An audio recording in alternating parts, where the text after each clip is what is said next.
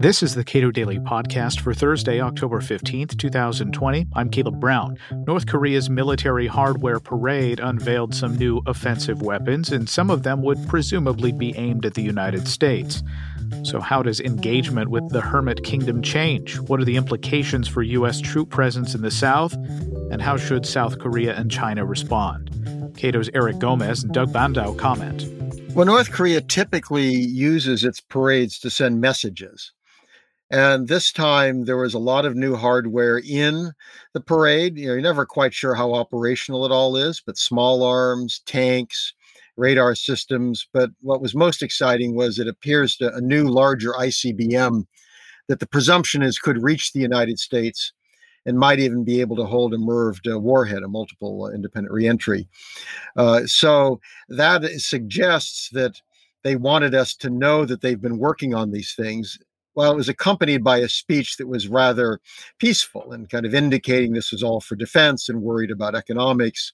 So it was an interesting mix, but everybody took note of the new hardware.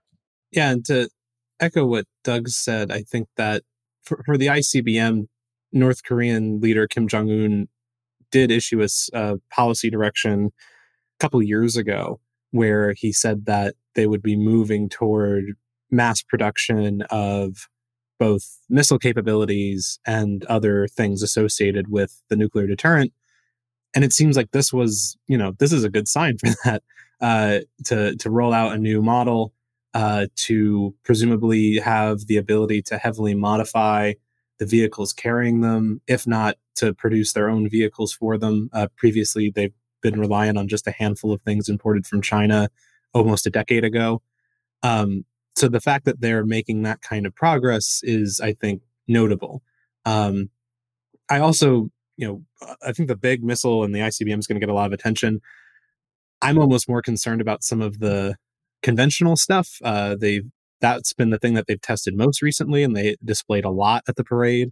And those things they can definitely produce a lot of in terms of both the missiles and the launch vehicles for them. So I think that might be more important. Where do we expect this new military hardware to be pointed? Certainly, we're concerned about it being pointed at the United States, but my suspicion is that Seoul is a more immediate concern. Yeah, definitely the shorter range conventional stuff is for Seoul.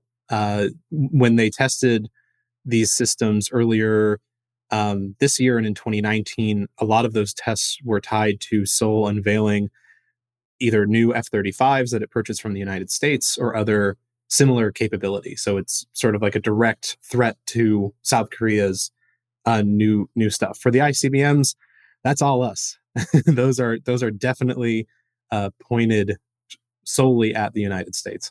Of course, mid-range missiles could hit Guam, could hit Okinawa, Japan. So there's a mixture here of potential threats. But it does look like they've worked on a number of different weapons. And the launch systems are very important because the mobile systems are hard for us to deal with. And they certainly make it very difficult for the U.S. to imagine a preventive strike. And I think that's certainly an element here of you put enough reentry or you put enough of these launch vehicles, these TELs out there where you can move them around. You're in a much better position. Also using solid fuel. They're trying to move away from liquid fuel, at least on the shorter range missiles. Yeah, and the big difference between a solid and a liquid, just because I don't know if our listeners are all as nerds about that as we are, but liquid missiles usually have to be transported and then fueled prior to firing, which is a very time intensive and dangerous process because it's very volatile chemicals. For solid, the fuel is cast into the body of the missile, so it's a lot more. You can erect it and fire it much faster. So there's less prep time. There's less chance it gets discovered before it fires. Right. So there is that greater potential of getting found out well before firing a missile, and that may make it less useful. Absolutely. How does this change our discussions with North Korea, if at all? I mean, the United States seems to have tread fairly lightly for some time. Does it change who needs to be at the head of the table when it comes to having discussions with North Korea? I think it needs to change the U.S. perspective. because as the program keeps advancing, you're sort of running out of runway to actually stop them, right? Before it was, well, maybe we can get something before they test an ICBM. Well, they crossed that. Maybe we can get something before they test, solid fuel, longer range stuff. Well, they're passing that now. So there's not many more steps you can stop them. And so I think the longer we wait, the harder it's going to be to actually negotiate anything away, because they'll have it and it'll be too late to kind of prevent it from happening. So I think Doug and I have both been saying this for several years now, that the US really needs to move away from this sort of denuclearization or bust mindset, where we're not going to accept anything less than the complete denuclearization of North Korea. Because once you do that, I think there's more room to consider other measures that are not as sweeping, but can maybe help solve this. But the longer we wait, the worse it's going to get. Yeah, and the price goes up for any deal that we might make. The more they have, the more they're going to ask for getting rid of something. And also, they will always have the expertise. You can't roll that back. I think the other message, particularly for a potential Biden administration, is you better not wait. I mean, the Obama administration was characterized by strategic patience and in not doing much to deal with North Korea. And what we've seen over that period of time is they moved ahead on ICBMs, other missiles, and on nuclear weapons and testing. Well, what they've shown us here is if you wait, guess what? We create more stuff. So that's going to put pressure on them. It puts some pressure on President Trump if he's reelected. But I do think that particularly for the Biden administration, they're going to come in, they're going to be worried about Iran, they're going to be worried about COVID. Their temptation will be to put North Korea off. But what we've seen at this parade sends a pretty clear message. If you do that, we have another year. And my guess is at that point, they'll be testing the ICBM that we saw. It hasn't been flight tested yet. That would be a huge step, but that would be very provocative. That would be the next thing to do. And it's notable they didn't do that yet. And I think this is kind of the mailed fist within the velvet glove. We have all this stuff, but we haven't actually waved it around at you yet. But that could come. Doug, for a long time, I remember you saying over and over again in relation to North Korea is this: they're not suicidal. It seems like any use of a weapon offensively against another country would be met with overwhelming responses. So how seriously should we take the risk, even if North Korea is able to achieve delivery capacity and able to have the ability to hand the U.S. a devastating attack? Well, they're not going to intentionally start a war. The problem is there's lots of stuff that can go wrong. Number one, dealing with North Korea is very different than dealing with Russia. I mean, Russia, in terms of its doctrines for use of nuclear weapons and control systems, my presumption is there are much better controls there. North Korea is a very different system, leadership. Who has the button besides Kim Jong-un? I mean, there's a lot of this that we don't have much sense for. The second is there's a lot that can go wrong given the potential threat against them. I was very nervous in 2017, where if you're threatening rhetoric, you're sending, as the president said, the armada, you're sending our bombers over the peninsula to show how tough we are. Well, North Korea, to some degree, its military is use it or lose it. I mean, give us a week of bombing and we're going to be taking out an awful lot of their stuff. So if they perceive the likelihood of a preventive attack, preventive war, that might push them, in terms of launching preemptively. I mean, so I think the danger here is we're dealing with a regime. It's not suicidal, but it's probably more hair trigger. And the internal decision-making system and everything, we don't quite know how it works. We're much less comfortable. So it would be far better if they didn't have the ability to hit the American homeland. And if they get that, and they have it in a way that they can really target and really hit, that really raises questions about our commitment there. Are we prepared to go even to a conventional war with a country that conceivably could incinerate American cities, where if they lose the war, why they wouldn't have much reason not to do it. So it raises the stakes. The more missiles they build, the greater the range, the greater the accuracy. That does create additional dangers for us, though not literally them trying to launch a preemptive attack and take us out.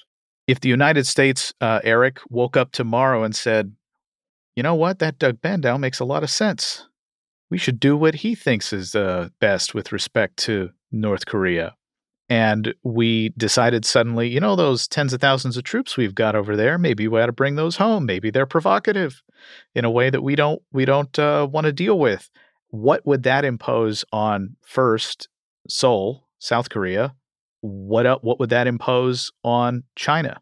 Two big things would happen. Number one, we could claim that holy grail of think tankdom, which is policy relevance, which would be great. The second thing is that, so for South Korea, I think the problem might not be that actually pronounced. We don't really give South Korea enough credit, I think, in the United States about how well the job they've done in improving their own military and thinking hard about providing for their own defense. I know Trump has tried to make a big deal about allies that don't pay their share or don't pull their weight. South Korea isn't one of those. It does pay its share and it does pull its weight. So from a strategic perspective, I think the U.S. could stand to reduce its presence on the Korean Peninsula without sort of creating this negative problem of making a North Korean attack more likely, right? And that's long been the sort of rationale for keeping the presence there. So I think we could reduce that for sure. And if a president was cagey, they would use that as part of the diplomatic process with the North Koreans. I don't think Trump is doing that. I think he just doesn't like U.S. troops in Korea, period, and wants to get rid of them. But you could conceivably include that in some kind of negotiation with the North. For the Chinese, I think, I'm not sure what a troop presence in South Korea does vis-a-vis the China relationship, but there's going to be a lot of pressure to keep a large presence in South Korea if the focus is this great power competition idea with the Chinese. Regardless of what would you actually use those troops to do, I think the assumption in Washington is keep them there because they are already there and therefore it good. I'm not sure the South Koreans see that the same way. I don't think they would like it if U.S. troops on their territory were used in a hypothetical China conflict. But I think that might be a big driver here and a source of resistance to the United States considering reductions, even if it could help solve the North Korea problem. And then, to sort of offer a last point here, I think the time not being on the U.S. side is a big factor in all this. That I already mentioned it earlier. The longer the U.S. waits to have some kind of arms control arrangement with the North Koreans or something less than full denuclearization, the worse it's going to get. We're not building any more leverage. We're not stopping the development of their program as evidenced in the parade. There's no real gain from adhering to this political goal of denuclearization or bust. So I hope that, either a Trump second term or a Biden first term would realize this and begin that change. Because I think once that change happens, a lot more potential flexibility comes into play on the U.S. side, and we can be more creative with the diplomatic approach. So I would encourage that change in U.S. policy first and foremost. Yeah, if I could add, I think that the use of the troops, it could be very helpful in terms of some of the negotiations. For example, if you want to convince the Chinese to get tougher, which could result conceivably in a collapse of North Korea and potentially a reunification of the peninsula, they'll be a lot more willing, I think, to go down that road if they don't expect the U.S. to have bases on United Korea and troops on their border. And the South Koreans have no interest in getting involved in, say, a war with China over, Taiwan. They have been reluctant to criticize China even over Hong Kong. The notion that they would, because if you allow the U.S. to use bases in South Korea in a conflict, you've turned yourself into a target. And you've turned yourself into a target to your permanent neighbor, which is going to have a very long memory. So this is one of those things. The former president, Roh Moo-hyun, made very clear that the U.S. would not be using those bases for purposes that he didn't approve. So I think this is something that should be discussed with South Korea. A lot of American policymakers assume that these are bases we can use for any purpose that we desire. Not at all clear that the South Koreans would go along with that. And frankly, if I was South Korea's president, I wouldn't want that as well. Because the United States would effectively be enlisting South Korea in whatever crazy cuckoo bananas adventure the U.S. wants to get into? Oh, that's right. And even if in a sense it's not defense of Taiwan, is a really tough issue. But if you're next door and you're South Korea, your view probably is, no, we're not going to get involved in that one because China makes a special claim to Taiwan. If China and the United States start shooting at each other, the last thing South Korea wants to be is part of that. So even if it's not truly cuckoo, even a kind of a rational U.S. policy may very well diverge from South Korean interests. We hate to admit that in the U.S. that our allies and we often have different interests. In a case like this, South Korea has a very different way of looking at a conflict like that. And there's three conflict areas, for a U.S.-China situation. South China Sea, which is way too far away from forces in South Korea to be of any use, unless we expand the theater into Northeast China, which I hope we wouldn't. East China Sea, which is a Japanese territorial claim. South Korea is the closest to that area, but South Korea and Japan aren't the best of friends, so it's hard to see why the South Koreans would support a U.S. move to protect a Japanese territorial claim when South Korea and Japan have other territorial disputes themselves. And then finally, the Taiwan scenario, which for the reasons Doug just mentioned, South Korea would probably be rather reluctant because it would certainly turn it into a target because that's the biggest deal of the three, right? If the U.S. and China are fighting each other over the fate of Taiwan, then that's a very, very big and important conflict and one that, again, is probably not in South Korea's interest to pursue. Doug Bandow is a senior fellow at the Cato Institute, where Eric Gomez directs defense policy studies. Subscribe to the Cato Daily Podcast anywhere you please and follow us on Twitter @Cato Podcast.